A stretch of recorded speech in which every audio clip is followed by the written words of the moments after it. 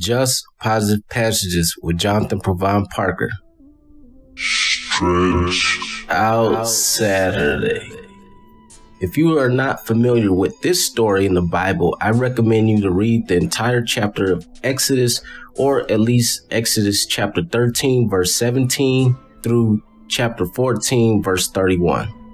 Now, in Exodus chapter 14, 21 and 22, it reads, "Then Moses stretched out his hand over the sea, and all that night the Lord drove the sea back with a strong east wind and turned it into dry land.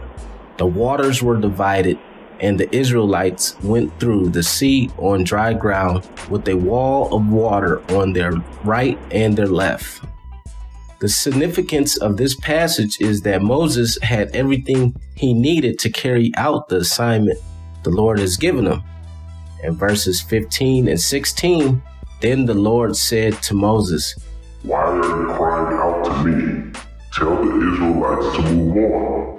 Raise your staff and stretch out your hand over the sea to divide the water so that the Israelites can go through the sea on dry ground." God has equipped you with everything you need to be successful. You have to keep moving forward. What's in your hand, meaning you have to use what you have been given. The rod Moses had in his hand was ordinary, and he stretched it out.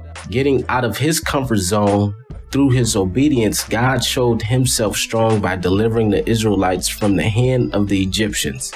What looks normal to the eyes of man, God can use it to do extraordinary things. Don't overlook what you have.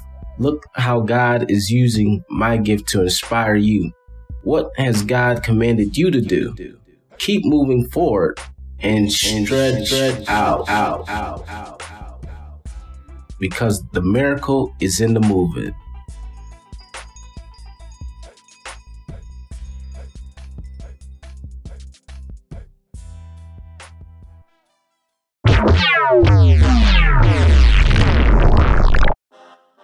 Thank you for coming to this station of inspiration.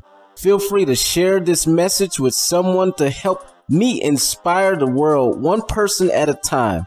Also, become a supporting listener to help me provide future episodes along with promoting my messages.